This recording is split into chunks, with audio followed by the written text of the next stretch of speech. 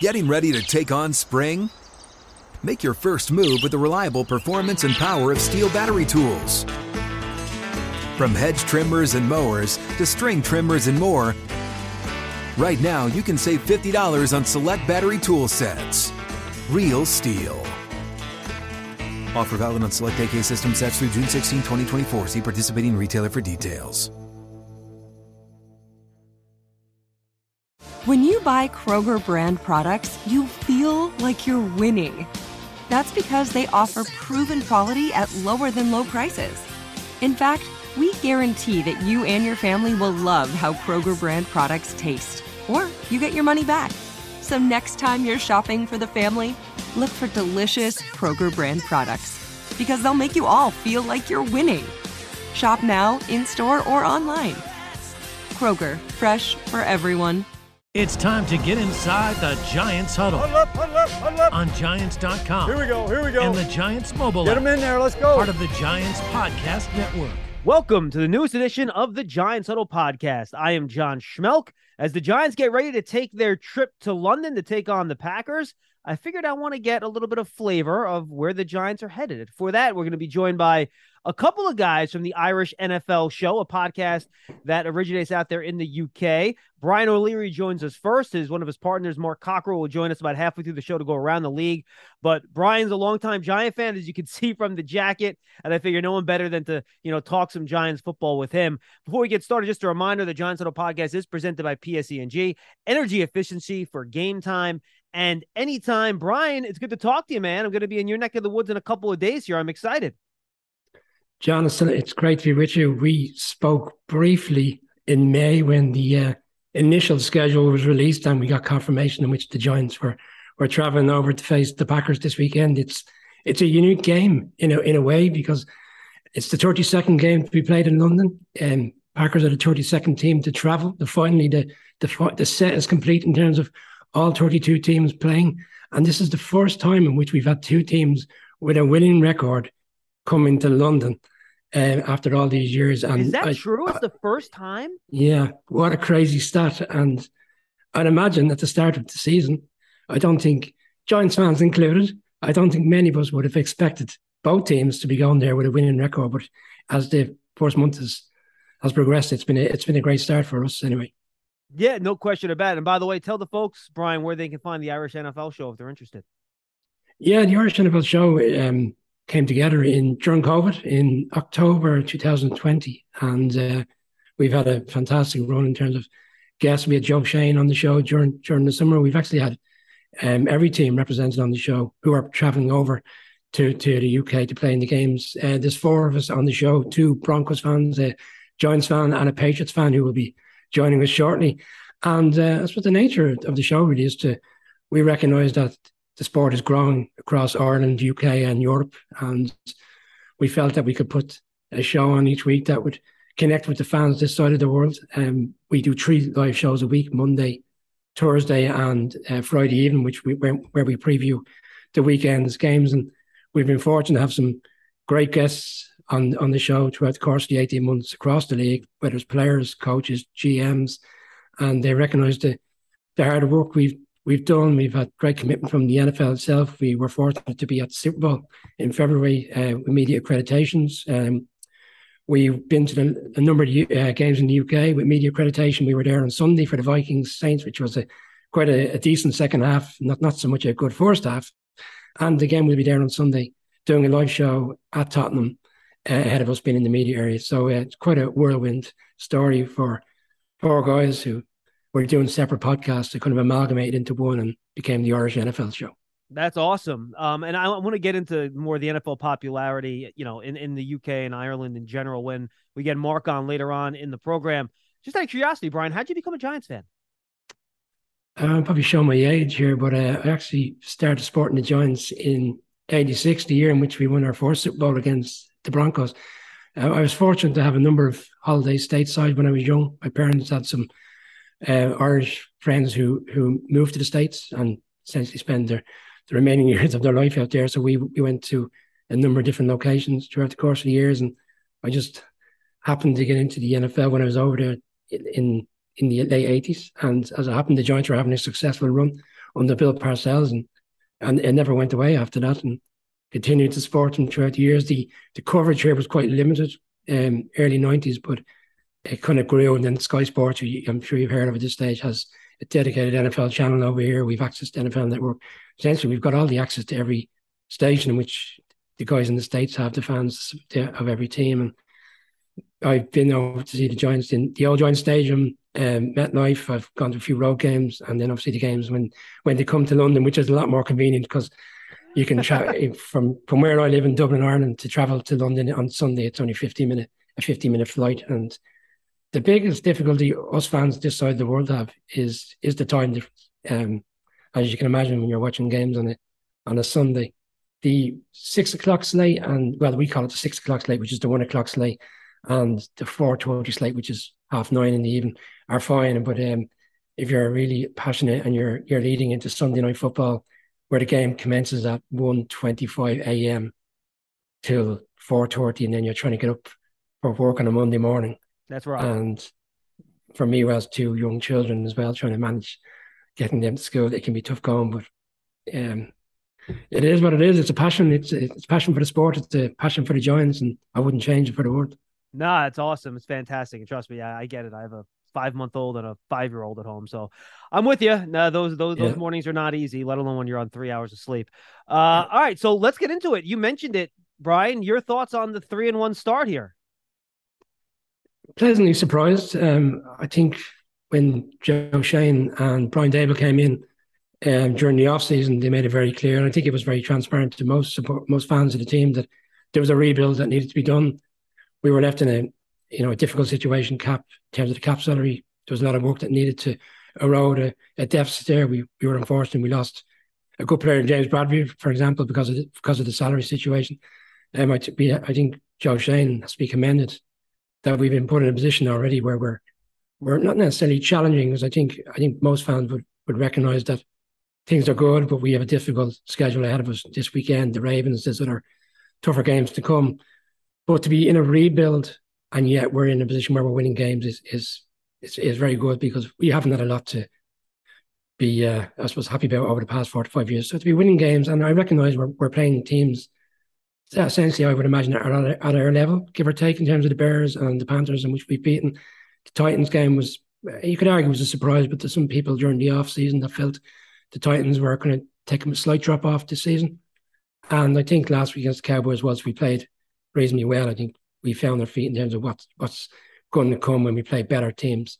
But overall, I mean, for what we have in terms of the roster to be winning games, it shows the commitment the players are showing to both Brian Dable, Mike Kafka, Wink Martindale, and all the coaching staff. It's not just those 3 guys, there's other guys there in the background. But to see, and you could recognise it when you watch the off-season voluntary camps, and then when we came to training camps, the same kind of tone, the same kind of message were coming out for the players, how they were enjoying being around this managerial team, both from the front office to the coaching.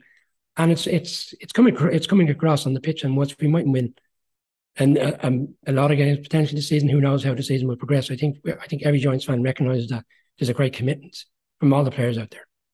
Yeah, no question about it. And first and foremost, offensively, Brian, I mean, Saquon Barkley has been phenomenal. I mean, easily the best offensive player on the team. I mean, I haven't gone back and done the math, but I know for at least 2 of the games, he's accounted for half the team's total yards in at least 2 of the 4 games. His presence and his overall impact on the game has just been phenomenal. Your thoughts on Saquon Barkley and his impact so far? Johnny's 463 yards. He's the leading rusher in the league, and a lot of people felt there would be a bounce back this season.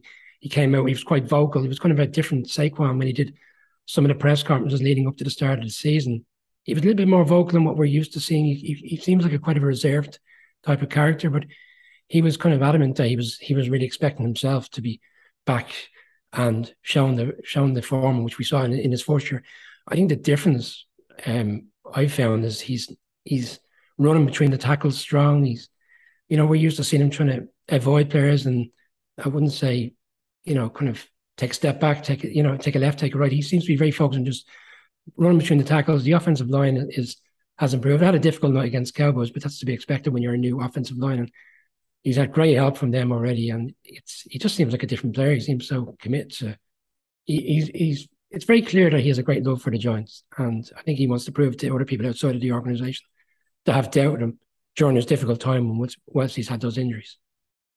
Yeah, no question about it. He's been phenomenal. And I think what impresses me too is how the Giants, even when it's not Saquon Bryant getting the yards, especially last week against Chicago, the threat of Barkley has opened up so much in this offense. All those play action bootlegs last week, everything off of play action. And I think you have to tip your cap to the coaching staff on the offensive side of the ball too, that they've been able to at least be competent and get to 20 points a game, given the issues at wide receiver, some of the protection issues, where Barkley's presence has really opened up the game in general. Yeah, and just on Daniel Jones, like we've all known for quite some time that when he gets outside the pocket, he's got the legs to be, he can be utilized in a run pass option type scenario. Not necessarily seeing them, but we are seeing the bootlegs, and that for me is, to your point, a lot of people are so focused defensively, are so focused on making sure that they can stop Saquon Barkley, that these other avenues and opportunities for the team are there, such as Daniel on Sunday running in 2 touchdowns. I mean, we have seen that in at times over the course of the last 3-4 years, but it hasn't been consistent enough. And many a Giants fan has been saying Daniel Jones has great speed. He's got the ability to be a running quarterback in this league. But yeah, we felt he wasn't being utilized enough. And we're seeing very early on, and he's 74 yards last week against the Cowboys, 68 on Sunday against the Bears. Like, they're high numbers. Bearing in mind, for an example, Derrick Henry was held to 82 against the Giants in week 1, and we have a quarterback running for similar numbers. Yeah, no question about it. And now this week, heading into the game again against the Packers, as we turn the page here a little bit, we don't know what's going to happen at the quarterback position. As of this recording, we're recording this on Tuesday afternoon. And if you see me jump up and down, by the way, I do have the Yankee game on in the background if Aaron Judge hit 62. So I warn everybody ahead of time if you see me go, that's why. But it's going to be interesting to see what they use to decide whether or not Jones can play, right? Because he might be healthy enough to play, but is he healthy enough to be a threat with his legs? And then does that fit with what they're trying to do in the offense? So I think they'll have a very tough decision here, Brian. Not only, the doctors will tell him if he's healthy enough to play, but then the coaches have to decide, can he be mobile enough and move well enough for them to execute the game plan with his level of health? You know what I mean? Yeah, well, there's an example there already with Daniel Jones. I think it was 2 seasons ago when under Joe Judge, where we played against the Cardinals at home, having come off the Bengals road game in which he pulled his hamstring, and he came back, and everybody felt he came back a little bit too soon. And we understood at the time the rationale as to why he wanted him to play. But the offense that day, I think we only scored 6 points, and we were comfortably beaten by the Cardinals on the day. The offense game plan was completely out the window in a sense, because without Jones in a position to be effective in the run game, it takes away a lot. And where we are, unfortunately, with wide receivers at the moment, was the players that are there are playing really well, and you have to commend them for how good they've done. I mean, James, for example, was brought in essentially to be a special teams player. He's now one of our number 1 receivers right now.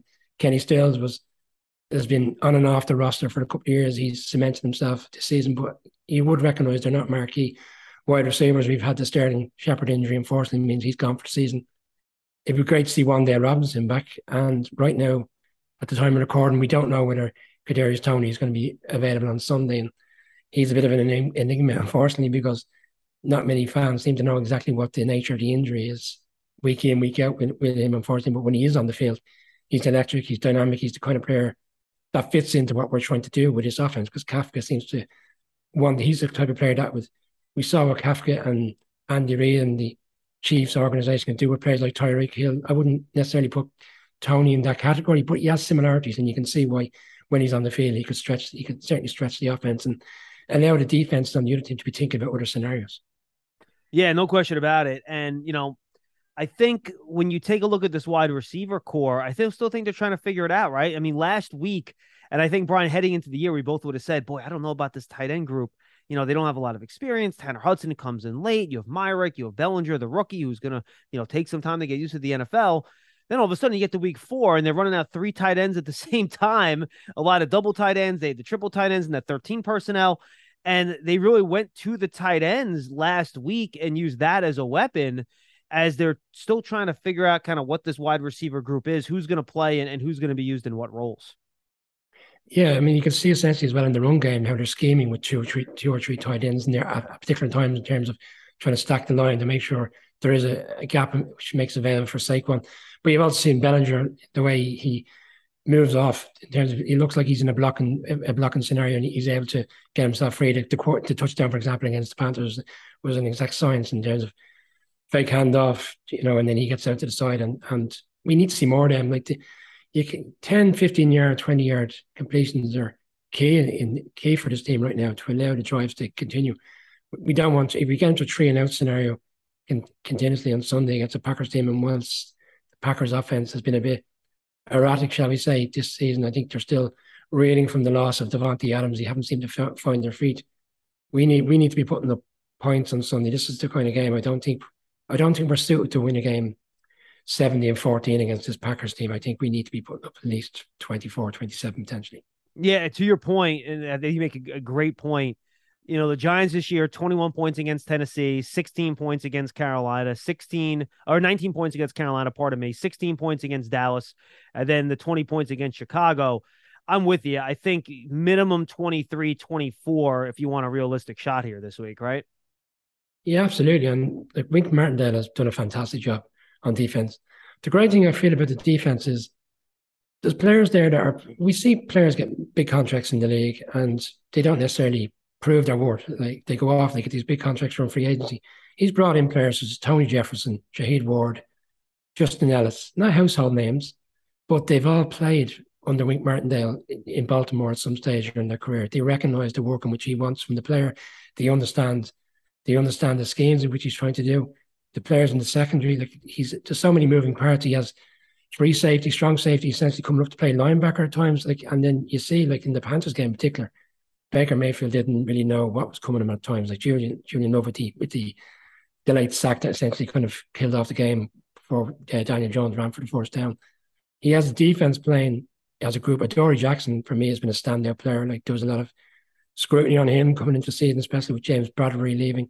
Could he be a number one cornerback? I mean, his tackling skills at the line of scrimmage this season have been really impressive. His communication in the backfield has been fantastic. It's just an overall core of players that there's not a massive amount of big names in the defense, but collaboratively as a group, you're seeing a great sense of urgency to understand what's been asked of him from Wink Martindale. And Dexter Lawrence has stepped up. Zimenez, who for a lot of people felt he may not make the roster, he could be one of the potential cuts. He's playing really well. So it's just great to see an amalgamation of players coming together and playing as a unit, because I think there's been such a disconnect, both offensively and defensively over the past few years. The transition so quickly has been really good. Yeah, and I think I'm impressed too, Brian, at how much Wink has really altered his game plan from week to week. I think his reputation coming from Baltimore, and some of it deservedly so, was, cover 1, cover 0, blitz, a lot of man-to-man. But he's really varied his coverage from week to week, and I do think he has adjusted what he does to the talent on the roster pretty well week to week. He made a great point in May, and it just sticks in my mind. He says, let's not have an offense dictate to us. Let's dictate to the offense, and let's go out on the front foot. And we saw that in Tennessee. We saw that against the Panthers. We saw that again against the Bears on Sunday. Probably didn't see it as much in the game against the Cowboys, which was quite disappointing. I think a lot of people thought we would get the Cooper Rush a little bit more. It didn't materialize on the night. But at the same time, going into the fourth quarter, the Cowboys pulled away late in that game. They didn't have a huge abundance of points. So you can commend the defense in that game as well. And he's certainly scheming, and he's going to have to scheme really well for Sunday, I'd imagine, against Aaron Rodgers. Yeah, and I think, why don't we use that to transition here then, Brian? The Packers, this is by far, I think, the biggest challenge this Giants defense is going to face. It's by far the best quarterback that they will have faced this year in Aaron Rodgers. We know that, as you mentioned earlier, the Packers don't have that type of wide receiver core that they've had in the past. No Davante Adams, Marcus Valdes-Scantling not on the team either. But I really think this is going to be the first true test for this Giants secondary. Aaron Robinson is now, not going to play this week. At least it doesn't look like that. We don't have the details on the injury yet. So it's probably going to be Fabian Moreau out there with Darnay Holmes and, of course, Adoree Jackson. To me, this is a huge litmus test game for this Giants secondary and how they deal with a quarterback like Aaron Rodgers, even though maybe they don't have that elite wide receiver core. Yeah, I felt we saw a bit of positivity in the Packers' first half performance against the Bucs last week. They Was they only scored 14 points. There was a fumble by Aaron Jones in the red zone, which if they had got to 21, I think essentially the game would have been dead and buried at that stage. And we saw last weekend against the Patriots. And whilst the Patriots right now haven't got the greatest of rosters, the one thing they have got is a great coach, and Bill Belichick knows how to play any team, and he'll use the players in which he has available to him to make sure they're in a game which they were using their third quarterback. But I still felt there was a little bit of inconsistency there on the offense. Dobbs, the rookies come in, he's had a better start than Watson as it happened, and he went late in a later round. And he's relying on Cobb. He said it today in one of his press conferences that Randall Cobb for them is significant right now. And bearing in mind, he only came back to the team last year. And I felt at the time it was more just to keep Aaron Rodgers on side by bringing him back. he right now is their marquee player. Tonyan, the tight end, I really like him. He had a difficult time and he was out injured. Seems to be coming back to a bit of form. So we are going to have a busy day on Sunday in the secondary, trying to keep them down. As well as that, if they get into a situation where it's not working for them in terms of going deep, we are tightening up. They've got two really good running backs in Aaron Jones and AJ Dillon, who really has come on in the past year. I think he's in his third year now in the league.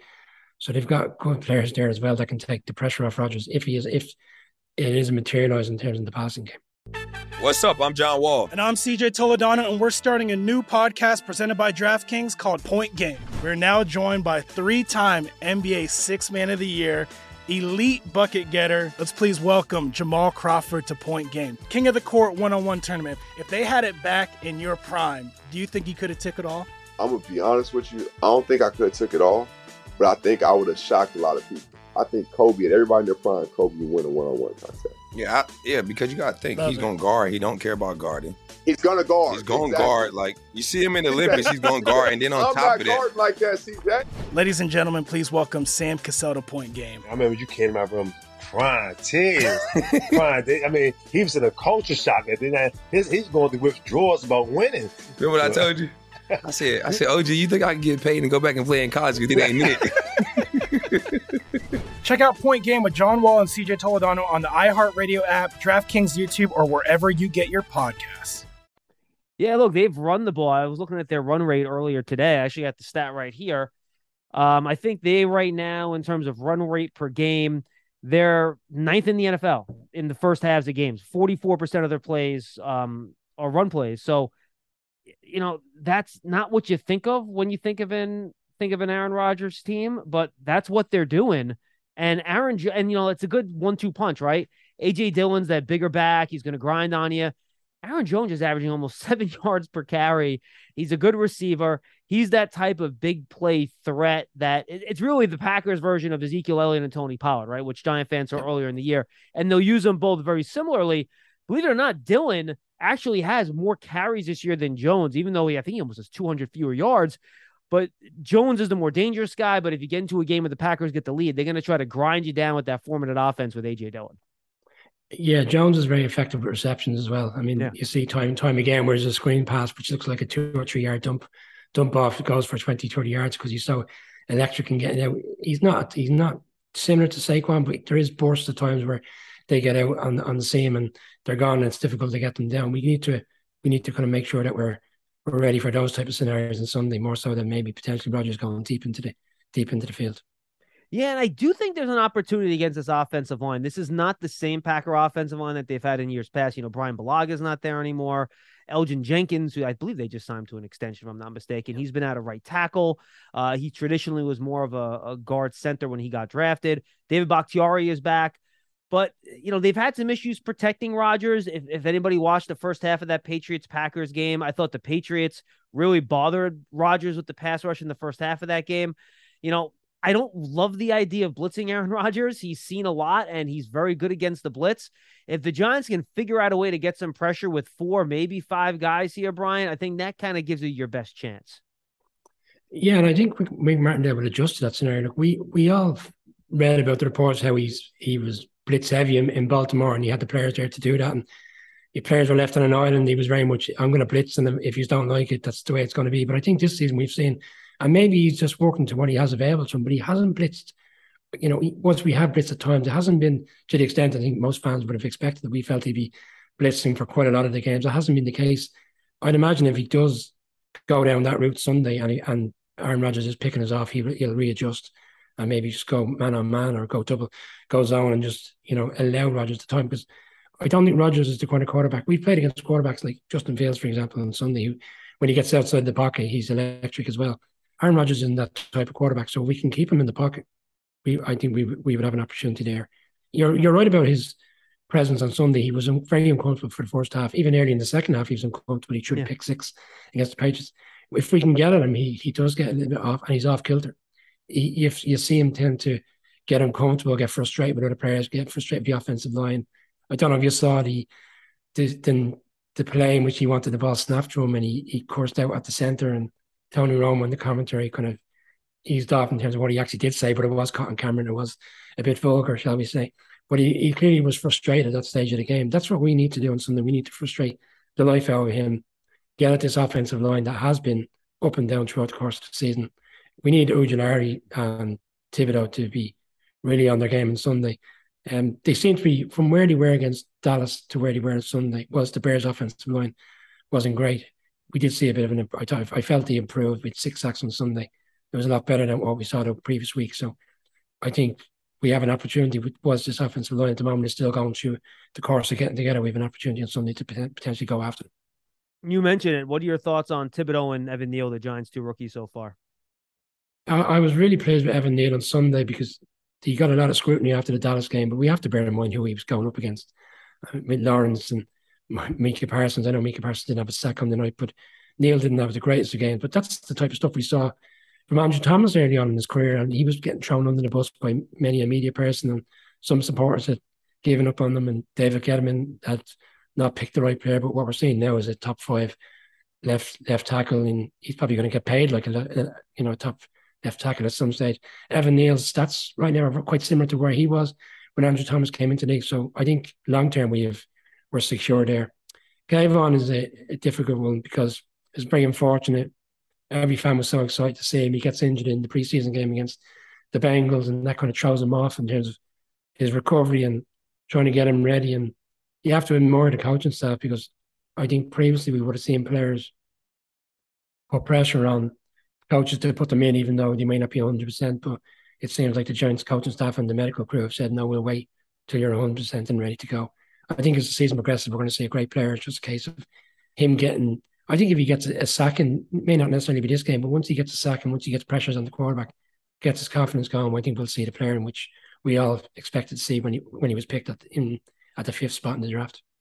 Yeah, no, I agree 100%. So let's stick with the other side of the ball. We talked about the Packers offense. Let's talk about their defense.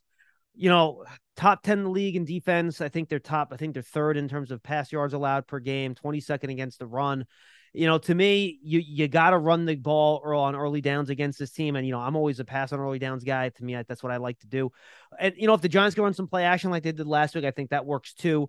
But you cannot get into 3rd and long against the Packers. One stat I kind of unpacked today when I was looking at their defense, Brian, which I think is pretty crazy. So on defense, on 3rd and 6 or longer, the Packers have allowed other teams to convert 4% of their attempts for first downs. 4%. So you do not want to be in 3rd and long against this Packers defense. You got to do your damage on first down, whether it's in play action or with the run in Saquon Barkley, because once you get the passing situations with that pass rush and that secondary, it's going to be problematic.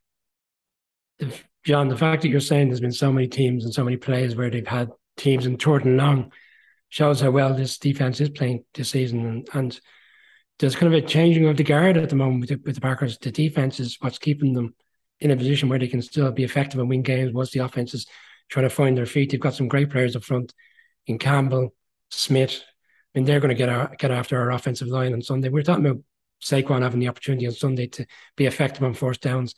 That's going to come down to how well our offensive line can play against this front seven.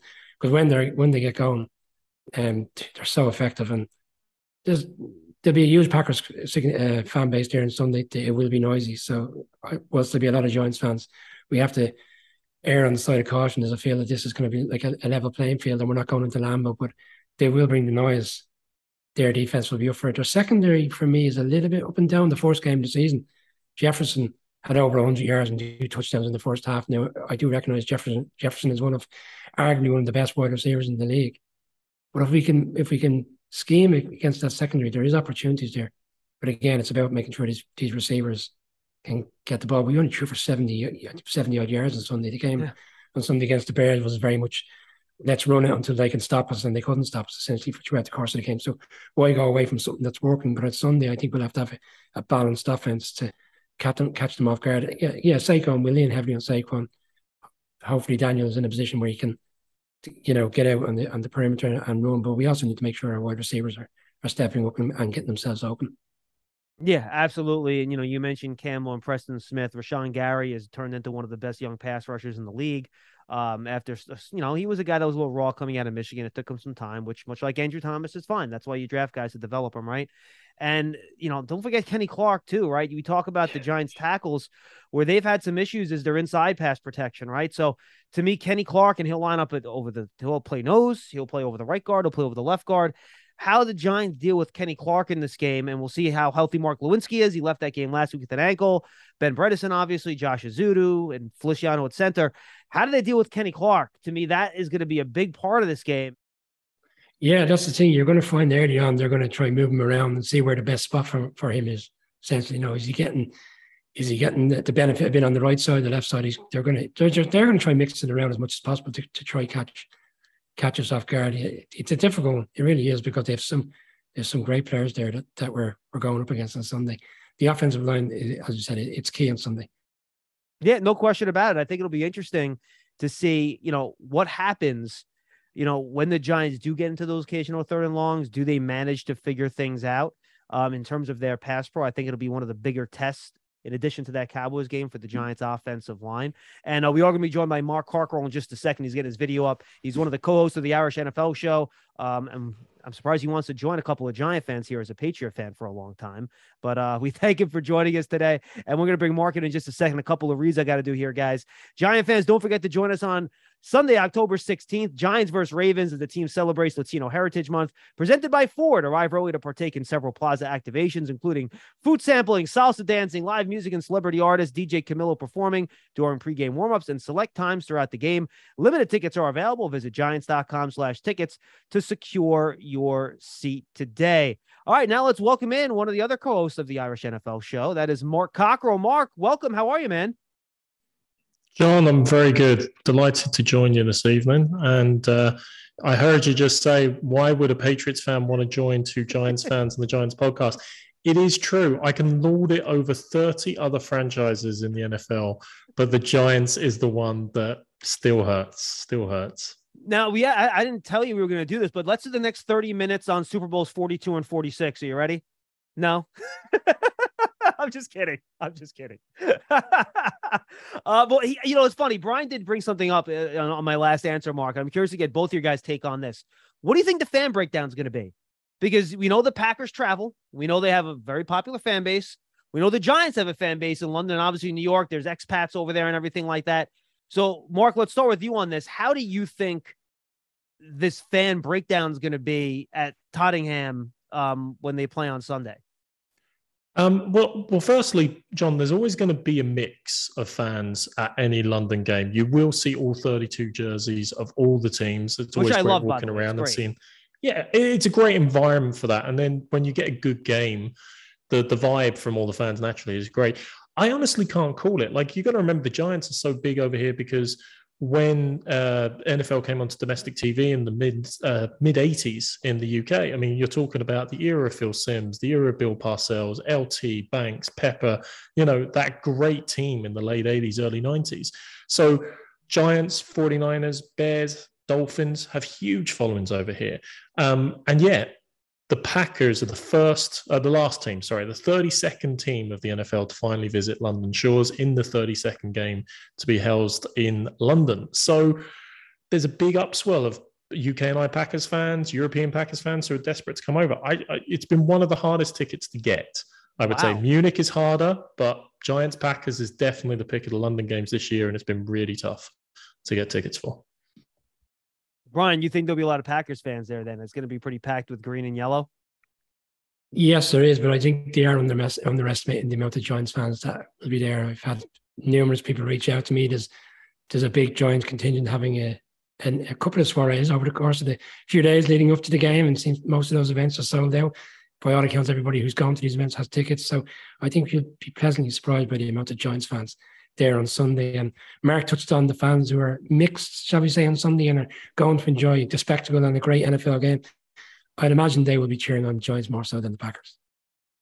Yeah, it's funny. And you guys talked about with the different jerseys. That's one of my favorite things about going. This is going to be my third trip. I was at Wembley in 2007 and 2016. I was at Twickenham. And then now we have the third stadium. The Giants always seem to be one of the teams going into these stadiums for the first time.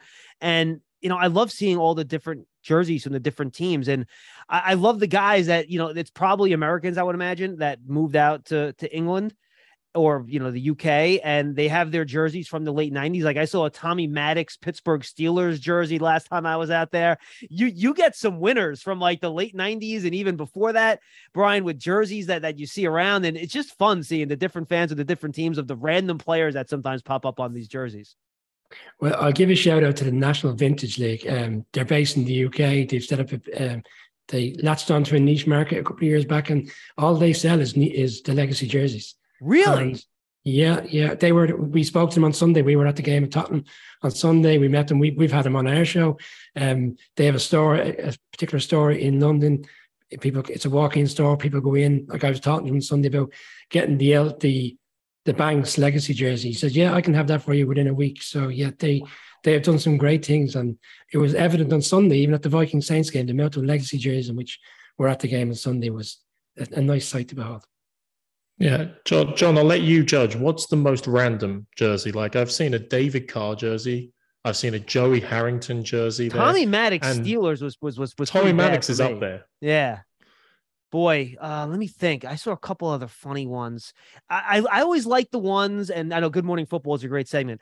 I like the guys who maybe was like a real player, but then he goes to like a team in the last game of like last year of his career, plays like 2 games, but you have the jersey of him washed up on the team that he barely played for.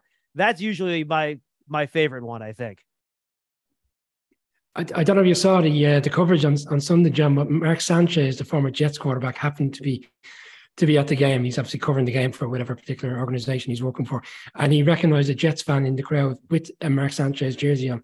And he brought the guy down, got photographs with him, signed his jersey. It was probably the only Mark Sanchez jersey that's left. He maybe found it in a rubbish bin somewhere, and he decided to wear it to the game. Well, the one thing you guys have in common is we don't have any Jet fans here. So I guess you guys can go to town on that, right?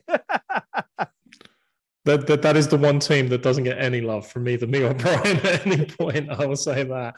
But it can go wrong. I remember Garth Brooks has been over in Ireland and performed these big concerts in Croke Park the last while. But back a couple of years ago, he was playing a gig in Michigan and he was photographed wearing a Barry Sanders jersey. Now, the only problem was Barry Sanders wore 20.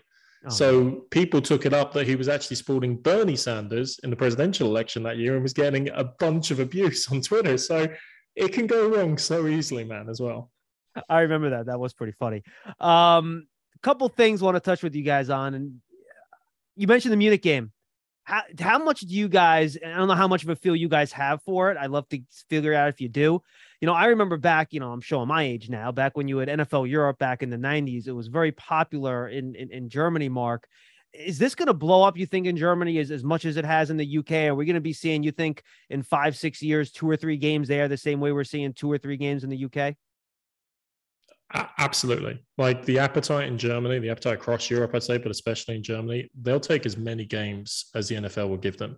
You got to remember, you're saying about NFL Europe. I mean, yes, my age as well. I do remember those days. NFL Europe finished with 1 Scottish team, I think it was, and 5 German teams. Yeah, the Scottish Claymores, right? If I remember right, the Scottish Claymores. Yeah. Scottish Claymores, London Monarchs. But there was a period of time where all the teams were from around Germany as well. I think the last World Bowl, I think it was 2006, 2007, around some Super Bowl event occurred as well. I don't remember it that year. Some random team won it, I think, beating a previously undefeated team.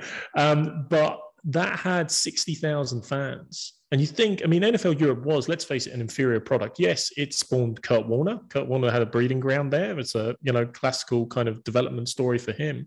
But it was an inferior product and they had 60,000 fans. That passion is growing. We have Germans every year going to London to the games because they were like, hey, this is closer. We want to experience this in Europe. And when I say Giants Packers was hard and is hard to get tickets for because of the passionate fan bases and the big fan bases for that. In Munich, it's 10 times worse because you got it all Germany, all of Central Europe and everything. The NFL UK, I think, estimated 3 million applications were received for the tickets. I think I'm saying, I'm right in saying that, Brian, 3 million. So pent up demand to beat the band. And they will sell as many games as NFL wants to give them in the international series. And Germany's a big country too, right? So you could do a game in Munich, you could do a game in Berlin, you could do a game in Frankfurt. And I think all three of those cities, I believe, had NFL Europe teams, if I remember properly, right? I believe Berlin Rheinfire, I think. Frankfurt Galaxy, if I remember right. And I don't remember. You're doing very well, John. I don't remember the Munich team name. If I don't remember the Munich team name. Munich Automobiles or something. No, I can't remember it. But point is, you could spread those games out and get whole different audiences depending on what city you're in, right, Brian? Yeah, that's very true, John. Myself and Mark, we were in LA, as I said, at the Super Bowl, and we went to the international press conference when they were announcing the Germany game. It took place at the LA media event on the Friday. And at that particular event, they pretty much confirmed that they were planning on having 3 different cities. They didn't confirm which particular cities were bidding or which ones they're planning to go with, but they did make it very clear that after Munich, there's an appetite to move the game onto a different city for the second year. And then as the third year, and they also going to recognise it may not just be one game at that stage. It could be 2, potentially 3, similar to the UK scenario. I think ultimately where Roger Goodell wants to get to is that it's an even playing field in terms of the UK are getting 3 games and potentially Germany getting 3 games. Because also bear in mind the Jags essentially are not really a part of the international series this year in the sense that they have elected to give up a home game and play the game at Wembley. So they're not really essentially a part of the international series. Once it's categorized as in that particular range, the international series, they are very much leading that game on their own and running that game directly with the Broncos. Yeah, no doubt about it. And I'm looking here. Let me see. I do not see a Munich team on this list. I was just curious now if I can remember the damn thing. Hamburg had a team, the Sea Devils, apparently. I did not remember that. But needless to say, they had a lot of popular teams in NFL Europe. All right, guys, so let's go around the league here a little bit. Biggest surprise for each of you to start this NFL season. Mark, why don't we start with you? Thing that's kind of caught up and snuck up on you a little bit. I'm going to stick in the NFC East. I didn't expect the Eagles to be this good. I was still doubtful about Jalen Hurts, and you could still say there are still doubts about Jalen Hurts, but Brown and Smith are providing an amazing 1-2 punch. Their running game is strong. Their defense is a lot better than I expected. There's a lot of teams that are probably surprisingly disappointing this season. But, frankly, if you had told me after 4 weeks, I know it's not the quarter point anymore, John, because of the 17-game season, but basically the quarter point. If you had told me the NFC East would be the division with the most wins of any division, well, you could have knocked me over with a feather and called me Cynthia, because I just wouldn't have believed it. How about you, Brian? I would go with the Denver Broncos, John. There was so much off-season talk about the Russell Wilson factor and that this was the opportunity in which the Broncos needed to really progress and really challenging. And this off-season, it was all very much about the AFC West. This is the best division in football. The Chiefs, the Raiders did quite a lot. Obviously, they brought in Devontae Adams. The Chargers, everybody recognized that Chargers have a great quarterback in Herbert. They've done some nice things in free agency. Everybody felt that the Broncos were going to make a big upward curve and be up there challenging. And I think it's the offense in particular has just been erratic. In the first couple of games, we haven't seen much from them. They got a little bit better on Sunday, but there's still a lot to play with, a lot to do. Like they were 3 of 11 on third downs on Sunday, a little bit more vertical. I still didn't think the offense was enamored in terms of what we expected to see. Quite surprised that it hasn't really materialized so far for Russell Wilson. What's up? I'm John Wall. And I'm CJ Toledano, and we're starting a new podcast presented by DraftKings called Point Game. We're now joined by 3-time NBA Sixth Man of the Year, elite bucket getter. Let's please welcome Jamal Crawford to Point Game. King of the Court one-on-one tournament. If they had it back in your prime, do you think you could have took it all? I'm going to be honest with you. I don't think I could have took it all, but I think I would have shocked a lot of people. I think Kobe and everybody in their prime, Kobe would win a one-on-one contest. Yeah, because you got to think he's going to guard. He don't care about guarding. He's going to guard. He's going to guard. Like, you see him in the Olympics, he's going to guard. And then on top of that. Like that, see that? Ladies and gentlemen, please welcome Sam Cassell to Point Game. I remember you came out from crying, tears, crying. I mean, he was in a culture shock. And then he's going through withdrawals about winning. Remember what I told you? I said, OG, you think I can get paid and go back and play in college? You think I ain't need it? Check out Point Game with John Wall and CJ Toledano on the iHeartRadio app, DraftKings YouTube, or wherever you get your podcasts. No, look, I agree. I had the Broncos winning the AFC West. I thought the Chiefs would struggle a little bit more with their, new wide receiver core and no Tyreek Hill, but boy, they have just kept rolling. And the Chargers, typically, they've had a million injuries because that's the Chargers and they can't catch a break, a lot like the Giants with the injuries. But boy, the Patrick Mahomes, you got to tip your cap to him and Andy Reid. I'm not going to call them a no-name receiving core, but they certainly don't have a Tyreek Hill. Juju Smith-Schuster, good receiver. But boy, they have just continued to roll. And what they did to that really good Bucs defense, which frankly was playing like the best defense in football the first 3 weeks of the season, on Sunday night, that was really, really impressive. John, there's a feel like the Chiefs, it's probably very early in the season, but there's a feel like they're kind of floating under the radar because there's been so much expected of them over the course of the last 3 or 4 years since they won that Super Bowl. As you said, the offense is it's been a lot different. Obviously there's been some major changes there. And not many people are talking about them. I know they had a really strong performance on Sunday night, but even since then, it's more about other teams than the Eagles. It might suit Andy Reid to have the pressure taken off them. They can just go about their business throughout the course of the season. Yeah, look, and I think, you might be right. And maybe they are being overlooked a little bit. And, I think the other thing that I think is to surprise me a little bit is the Saints have struggled as much as they have early in the year, Mark, just 1-3. I know Winston's been hurt. Andy Dalton's capable, but their defense hasn't been as consistent as I would have thought. I thought they had a real chance of being a playoff team, and they still do. It's only 4 games, or 1-3. But I thought the Saints would have come out to a little bit of a quicker start. Yeah, I suppose I didn't expect as much out of them. I put huge emphasis on coaching, and losing Sean Payton, losing that offensive genius was a big part of it. I mean, last season, you have to remember, when they didn't have their first 2 options at starting quarterback, they went 0-5. That's what sunk them. They were 9-3 when they had Winston and Hill there as a tandem to play. So he was making, what's the expression, a silk purse out of a sow's ear in terms of a limited enough range at quarterback there in the first instance. And I just felt like, Dennis Allen, I agree with you. The defense has been surprisingly dropped a little bit. You've got talent like Lattimore, you've got Davenport at the end, Cameron Jordan, of course. They've got so much talent, but you watch the game at the weekend, they weren't efficient. They're not stopping on defense they were before. They were embarrassed a little bit by the Falcons. They were very lucky in that week 1 game, obviously. So they're conceding a lot of points. But clearly on offense, they have lost a significant step. And you're right, that South division still up for grabs. I did expect the Bucs to be walking away with it a bit more than this. The Falcons are scrappy. The Panthers are lost at the moment still. Matt Rule has to be on the hot seat, out the door, burning in the fiery inferno of hell, whatever you want to refer to it. But they need a quarterback, and it's not Baker Mayfield, and it sure as hell ain't Sam Darnold either. So they've got a lot of repairing to do. Yeah, I don't think the offensive coordinator is helping much down there either. Just watching the way they played the Giants, it's a very simple scheme, not a lot going on. I mean, DJ Moore he's a very good wide receiver, and they cannot figure out a way, Brian, to get him the ball down there. No, they've been very disjointed, and we saw that in the second game against the Panthers, the Giants game against the Panthers. They couldn't really move the ball for large parts of the game. It was a similar scenario on Sunday with Baker Mayfield. I mean, at what stage, Marcus alluded to Sam Darnold there, at what stage does Baker Mayfield be taken out? Because unfortunately, it hasn't materialized. He played reasonably well in the 4th quarter, the first game against the Browns, with a point to prove, but for over the body to work over the first 4 games, it's not good enough, and you can see on Sunday there's restless Panthers fans over there.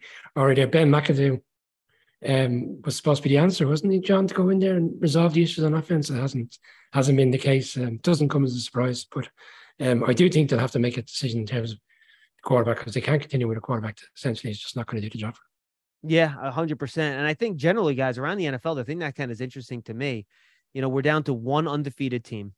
Eagles are the only team that's 4-0. And there's only one team that doesn't have a win, the Houston Texans. It's a mess. I mean, let's be honest. AFC North, you have 3 teams that are 2-2. AFC South, the 2 teams leading are 2-2. The AFC West, the 2 teams that are 2-2. The NFC South and the NFC West, every team is 2-2. I mean, this is just one big mess of teams in the middle. And again, aside from the Eagles, so I agree. I love their roster. Didn't think Jalen Hurts was ready to take the leap that he has. And again, it's early. We got to wait to see what happens the rest of the year. They play Dallas in 2 weeks on Sunday night. That'll be a really good matchup to see how he does against a top defense. But this league right now, it is just a pool of teams, I think, trying to figure things out, Mark. And, I think it's going to be a fun final, I guess, what is it now? 12 weeks or 13 weeks, whatever it is, as we figure out, what teams are going to rise to the top here, other than maybe the Eagles and the Chiefs and the Bills, teams that we think are already there. Everything else, I don't think we know a damn thing about this league right now. Well, I mean, this is why Roger Goodell and everyone in the NFL offices in New York is rubbing their hands with glee. This is glorious. They want parity. I mean, you alluded to it. I think in 2020, we had 7 teams entering October who were unbeaten. 2021, there was 5. This year is 1. That's exactly what they want. They want parity. They want everything in the middle. They want everyone to believe there's a way forward. I've got to give a shout out to my co-host here who's on with you. Brian O'Leary every year is the best and biggest Giants fan I know in my entire life. And every year, in around week 11 or 12, he still comes up, maybe a bit earlier, Brian, you still come up with an amazing way how the Giants are going to make the playoffs. And the logic is indisputable. He is like, no, we're going to win this and they're going to lose and this. And he always has this plan. But in many respects, that's what the league wants. They want Brian for the Giants and everyone for all 32 franchises to still believe, still see a path. So they're loving this. But you're right, we still got to shake it out. Like we've seen some teams start really hot and they might cool off. We've seen some teams very shaky to begin with who might put it all together. The Packers are one I worry about, if you like, in terms of suddenly getting it all together because they've got the run game, they've got the defense. And you'd have to believe after 17 games, Aaron Rodgers somehow will figure it out with at least 1 or 2 of his wide receivers. And then they're going to be very difficult to stop. I mean, they don't play the playoffs in week 4. They've got plenty of time to work through these Kings. And I do go back to my beloved Patriots and talk about Bill Belichick a few years ago, almost treating the first few weeks of the season like the preseason. Yeah. Because he said, with limited practices, with limited experiences at preseason, you need to use that time to get to know your team a bit better. And maybe there's just more of the teams that are kind of still finding their way at this point in time. No question about it. And Brian, the NFC East is giving you an assist on that a little bit too, late in the year with, 2 years ago? I think the Giants, I think it was 2 years ago. They were like 3-8, but they were like a game and a half out of first place in the NFC East or something crazy like that. You were going into like late November and they're still in it, even though I think they were 3-8 or 4-8. It was crazy. We finished with 5 wins, John, and in week 17, we were relying on that Sunday night game, Washington against Philadelphia, where Doug Peterson decided to take Jalen Hurts out of the game for some unknown reason. I'm still, as you can imagine, I'm still a bit annoyed over that. But yeah, 5 wins. Imagine, I think the record, Mark, you called it on the show at the time, was actually, sorry, I think we won 6 games that season. I think 7 and 9 was the record. It was Carolina, and that year it became Washington. But yeah, we finished with 6 wins and nearly miraculously got into the playoffs. The Giants official connected TV streaming at Giants TV brings original video content and game highlights on demand and directly to Big Blue fans. Giants TV is free on Apple TV, Roku, and Amazon Fire TV and the Giants mobile app. Mark, you mentioned the Packers matchup. You watched them play your beloved Patriots last week. Your thoughts watching that game on what the Giants have in store taking on Green Bay this week? Their rushing offense is for real. They've got their line somewhat sorted out in that regard. And, the 1-2 punch they pack there is immense. And that defense is certainly for real. I think they've had an underrated defense the last couple of years. Last year, they had a couple of big injuries. Zaire Alexander was out for most of the year. They had issues at pass rusher. They had issues at cornerback. They've rectified them. And this might be, I'll give you a Patriots comparison. 2003, they relied upon Corey Dillon and Brady to throw a bit on third down, but it was Dillon and defense was basically what drove the Patriots to a Super Bowl that year. That might be the way forward. Somebody said, hey, wasn't it weird watching that Bucs game that Rodgers was playing like Brady and Brady was playing like Rodgers? Brady was trying to shove it down the field, zing it down on the seams, out routes, big downfield passes to Evans. And Rodgers was just taking what he could get from the defense and just methodically marching them down the field. So you've got a different Aaron Rodgers. Maybe Bill Belichick wrote a little bit of a script. I mean, Giants fans would know him doing a good job of that in 86 and 90 as well in terms of how to defend this team, because he certainly gave Rodgers fits all season with let's face it, a limited Patriot side. So they can be got to. but I just worry about their efficiency. That's what it comes down to. They're not, hopefully for their sake, not necessarily for yours, they're not going to beat themselves. He's still trying to get the connection with their receivers, but it's that run game. I don't know. I mean, I think Patriots gave out 199 yards, and I know the Giants' defense is impressive, and you've made a lot of improvements, especially along the line. But are you going to be able to stop that churning at the yards? Mark, it's funny. Brian and I were talking about this before you popped on, and Brian, I'll come back to you. One number that jumped out to me is the Packers lead the league in yards after the catch, 496. So to Mark's point, it's a lot of short stuff. Set these guys up, quick screens, let them run. And it's funny, you look at this Packer team, and yes, Aaron Rodgers is the quarterback, but I think Mark hit it right on the head. You look at the strength of their team, I think the biggest strength there's a defense. Their second biggest strength is their running game. Then you get Aaron Rodgers third, which is kind of crazy. And I think that's probably a good sign for them going forward. And that's what's going to be tough about this matchup with the Giants on Sunday. Yeah, we kind of touched on it, John. For me right now, the most effective player is not necessarily Aaron Rodgers. It's Aaron Jones, because he's such a dynamic running back, but he's also very good in terms of receptions. And we touched on screen passes where he can go for 25, 30 yards. That's the type of stuff we really need to be kind of aware of on Sunday, that let's not have him get outside of the perimeter and go at us, because it'll be a long day. And if, as Mark said, if he can methodically go up and down the field we're so used to seeing Rodgers with the big plays down the field, but that seems to have gone away now. And it may come back in terms of just trying to transition to a new offense, but right now it's very much methodical. Use the running backs efficiently. You talked about the 1-2 punch as well, AJ Dillon. I mean, they have the players there to do a lot of damage, but we need to slow them down, and we have done that throughout the course of the first 4 weeks of the season. I mean, the most we've given up is 23 points. That Wink Martindale, as we said earlier on in the show, needs to be commended for the work he's done with such a unit that, like we said, there's not many significant names in the NFL, but they're all working collaboratively together to put together a great defense. Yeah, Mark, I'm sure you're tired of hearing Brian talk about the Giants, but I will give you a chance to give it to give it your take on the Giants' 3-1 start so far, which obviously has been a pleasant surprise for all Giant fans. Well, after week one, I actually had you down to go 4-0, so you let me down on the Cowboys game, guys. So there have been a pleasant surprise. I'm delighted for Brian. I'm delighted for Giants fans generally. You've had a few lean years, to be honest with you. So it's good to see them, putting things together. But it's funny, you just broke down the Packers and you said their strongest suit is probably their defense. The second strongest, their rushing attack. And then third strongest is quarterback. I'd rank the Giants the exact same way. That defense and the way that defense is playing is the most impressive thing about how you started. And you've had good defenses, in the past and obviously even in recent years. Saquon being back is a game changer. There's no doubt about it. But the problem a little bit as well is the quarterback is third, and that is the problem as well. There's not enough dynamism. There's not enough offense, frankly. You're saying about, you've held teams to 23 points, Brian, which is great. But if you hold this Packers team to 23 points, I, as a neutral, semi-neutral, would say, I don't know if I trust this Giants team to get 24. Is the offense going to generate that? I saw a stat during the week, big plays, rushes over 10 yards, receiving receptions over 20 yards. The Rams are at the very bottom of the pile, right? There are, I think, only 16 of these plays. Giants are in the top 10. But when you break it down, nearly all of them are rushes. They've only had 4 receptions over 20 yards. So, and it's not like you lack for quality in the wide receiver positions. And I'm sure there's plenty talked about, your wide receiver one and the relationship going on there at times. But that's the issue. Where, Daniel Jones, we could have a whole 2 hours talking about Daniel Jones, I'm sure, in relation to it. But where is that offense is the biggest problem and the biggest gap from you taking it from here, going on to develop and have a really successful season.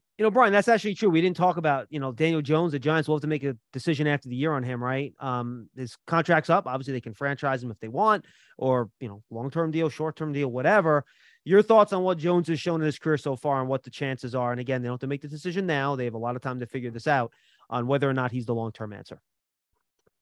I would just comment on this season. I've seen a huge improvement in terms of how he looks after the ball. He's not, he's not making poor decisions with the ball. I think he's been well coached. Giants fans for a long time have felt that he was a good quarterback, just needed the right coaching and the right offensive coordinator. And that seems to be the case. And we spoke earlier on about how he's been utilised in the run game as a running quarterback. they're getting the best out of him with limited resources around. If he has some more significant wide receivers, so I think we touched on it earlier in the show, to have potentially Tony and Wan'Dale Robinson available on Sunday would be a huge uplift. It's a difficult one for the GM. We as I said, we had Joe Schoen on during the summer on our show. It's difficult for him the long term, because if you franchise tag him, you're only kicking the can down the road for another year, and you're going to have to give 34 million, I believe, is the average salary for the franchise. Bearing in mind what the salary cap will be next year, so you're only taking 34 million out of your salary cap. If they are to recontract them, then obviously you can transition that into 4 or 5 years, which is a bit more sustainable in terms of what you want to do in free agency with the budget that's available next year, which is considerably more than what it was this year. But it's just a very difficult decision, because he's had, I think the bad years are going to potentially outweigh the good years, and that's ultimately what might come down to next year. And we have to bear in mind this GM and this head coach Aaron Teitzel, they didn't bring him in, so it's a lot easier for them to make a decision to move on. I'm sorry, Brian, didn't interrupt you, but you're right, 100%. And then I think Saquon's the same decision, right? He's on the last year of his deal. And Mark, you talked about how dynamic he's been. He's really put this offense on his back in a lot of ways and carried them through the first few weeks of the year. And the history of second contracts for running backs is not great, but he's also doesn't have a lot of tread off the tire because of a lot of the injuries the last couple of years. So that's going to be a very tough decision at the end of the year, given the type of person Saquon is, how important he's been to the team. We'll see if that continues, if he can stay healthy, but the history is not great. That's going to be a really tough thing to balance out there if you're Joe Schoen and the Giants. It's almost a Sophie's choice type of situation. I mean, Christian McCaffrey, prime example. In the offseason there, middle of COVID, and he's locked up with his Sports Illustrated girlfriend, and he's having a tough time because he signed a $100-odd million deal. And then he's barely seen the field since because he's had significant injuries. And by the way, he had no injury issues before he signed that contract. He had been healthy. That's exactly it. He was absolutely healthy. It made perfect sense. Alvin Kamara's for second deal made perfect sense. Zeke Elliott. I mean, you can question the Cowboys' logic on that one in terms of the level, but again, they thought they were paying for the future production. And the reality is that running back position has evolved so dramatically. It's now the least valued position, frankly, in terms of franchise tag in the entire NFL, or maybe safety slightly below it, but it's certainly down near the bottom. And the second contracts just have not paid out. So if you're Joe Schoen, and bearing in mind the salary cap hell he's already had to deal with, reminds me a lot of when Tannenbaum left the Jets. He's dealing with the crap from the prior administration. Let's be fair. He's had to make some horrible decisions this offseason, Blake Martinez and things like that kind of smack of just trying to get the house in order again. And he's going to have this decision of, okay, do I get rid of like the one dynamic talent really that's been, excites the fans, gives us a good reason, gives us something to look forward to for the future? Or do I scrap it and start from zero again? Because the cleanest way out salary cap is don't actually franchise or extend Saquon because I can pick up running backs cheap. Don't do it with Daniel Jones because I'll get another rookie quarterback on a cheap deal in a good year and start from scratch again. Your thoughts on that, Brian? The difficulty there, I see, is, and I said this on our season preview show when we did the division, that I felt this season, because of the schedule, the Giants had a lot of games in which they could potentially win against teams which I would call at the same level. We've seen it already in terms of beating the Bears, beating the Panthers. There's games against the Lions, the Jags, the Texans, and, well, maybe we'll throw the Colts in there the way they've started. And with all due respect, Steelers and Seahawks. Yeah. So with all due respect to those teams, they'll probably feel they can beat the Giants as well, but there's a lot of winnable games. And my concern is, for Joe Schoen next season, is the Giants say they win 7 or 8 games but don't make the playoffs. We're in the middle of the pack come April in the draft. We'll be picking 16, 17, for argument's sake. What do you do? Because we don't have, we have a little bit of collateral, but not enough significantly enough to move up to the top 5 for these marquee quarterbacks that are coming out next year, the CJ Strouds and these guys that are going to be in the top 5. So we could be a bit of a quandary. We could be back to trying to find a quarterback for a year that's just going to get us by for a year until we make another decision.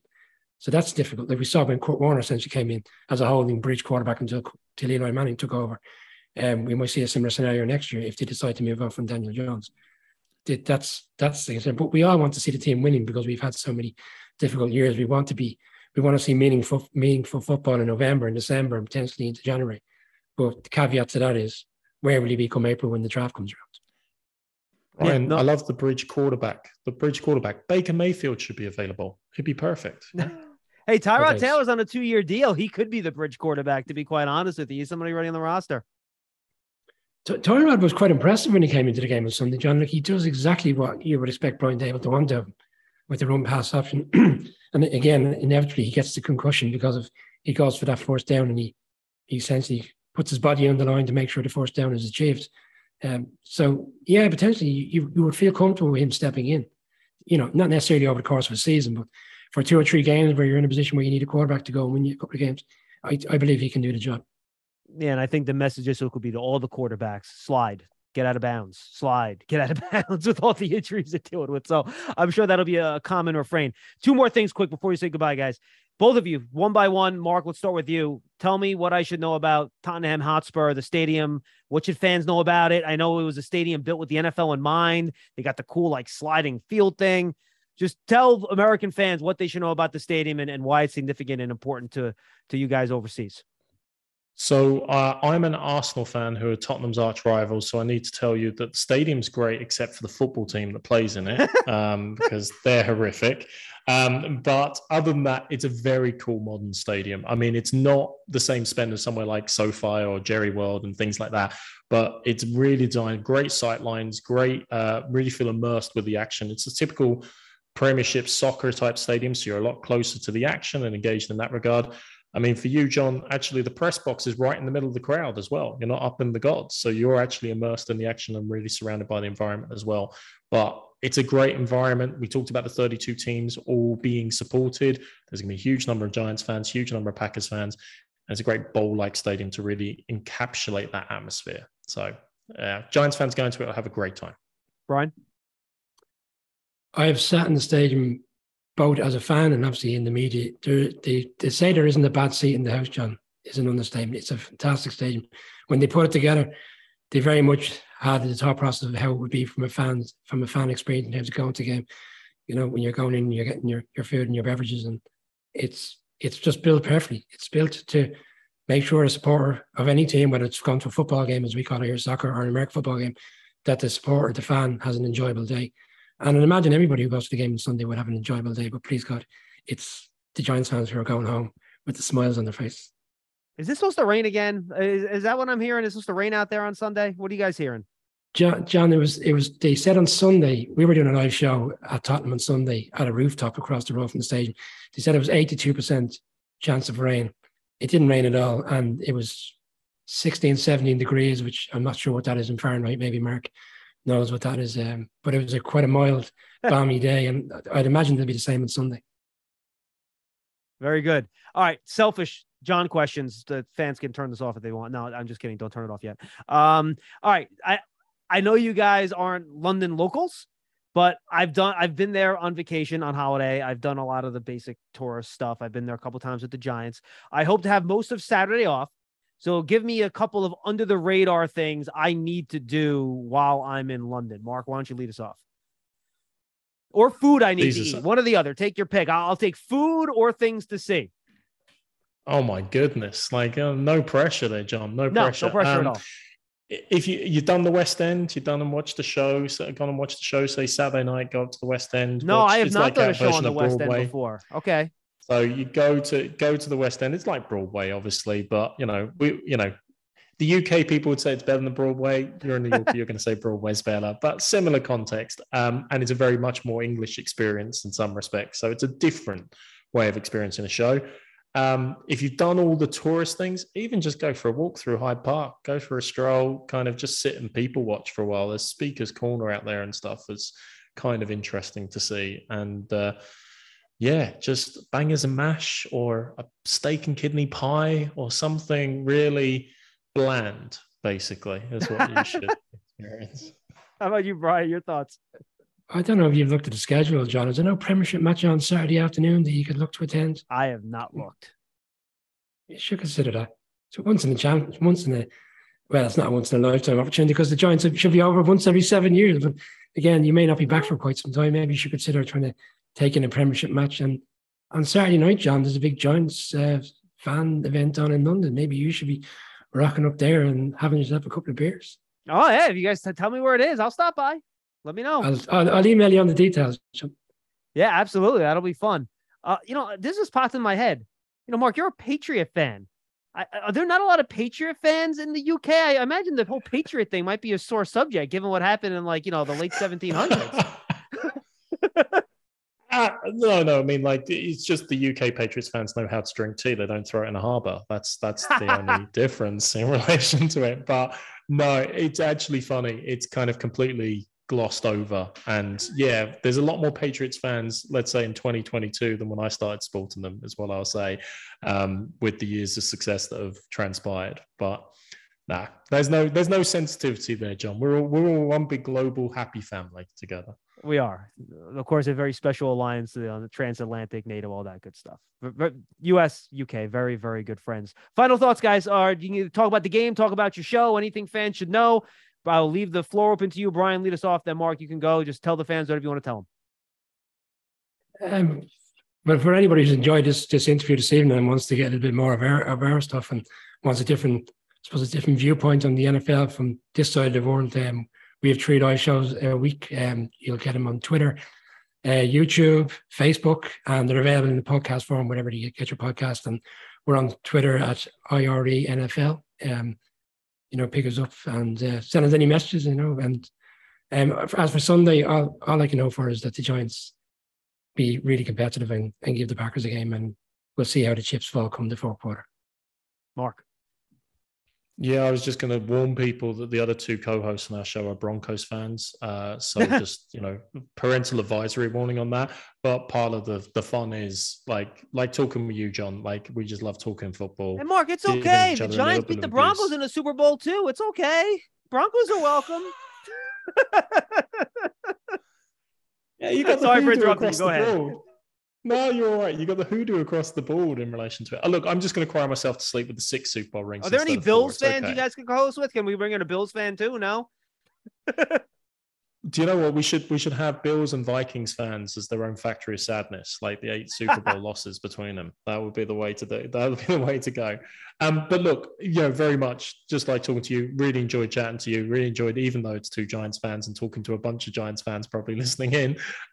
Whole thing is, it's still football. It's still great, whether it's this side of the Atlantic, your side of the Atlantic. Can't wait to welcome you over, and you get to experience it over in London again. And pleasure talking to you, man. Yeah, hopefully we'll have a chance to meet up out, guys, whether it's on Saturday or at the game on Sunday. Love to chat with you guys, and you guys can come hang out in the radio booth. We can have a good time. Appreciate the time, guys. Make sure you go check out the Irish NFL Show on all your favorite podcast platforms, guys. Thanks so much. I'll see you out there in a couple days. That's Brian O'Leary. That's Mark Cockrell from the Irish NFL Show. We thank them for joining us on the Giants Huddle podcast, which is, again, brought to you by PSE&G, energy efficiency for game day and every day. For the guys, I'm John Schmelk. We'll see you next time. If a new house is on your wish list in the next 5 years, grow your savings faster and experience your dreams with an Ohio Homebuyer Plus account from Kemba Financial Credit Union. A savings account specifically designed to save for a new home, where you can earn 7% APY, a $500 matching bonus, and a $1,500 mortgage closing cost credit. Learn more at Kemba.org. Offer expires March 31st, 2025. APY equals annual percentage yield. Restrictions apply. NMLS 292230. Equal housing lender. Federally insured by NCUA. Live Nation presents Concert Week. Now through May 14th, get $25 tickets to over 5,000 shows. That's up to 75% off a summer full of your favorite artists like 21 Savage, Alanis Morissette, Cage the Elephant, Celeste Barber, Dierks Bentley, Fade, Hootie and the Blowfish, Janet Jackson, Kids Bop Kids, Meghan Trainor, Peso Pluma, Sarah McLachlan. Get tickets to more than 5,000 summer shows for just $25. Until now through May 14th. Visit livenation.com/Concert Week to learn more and plan your summer with Sean Paul, Sum 41, 30 Seconds to Mars, and Two Door Cinema Club.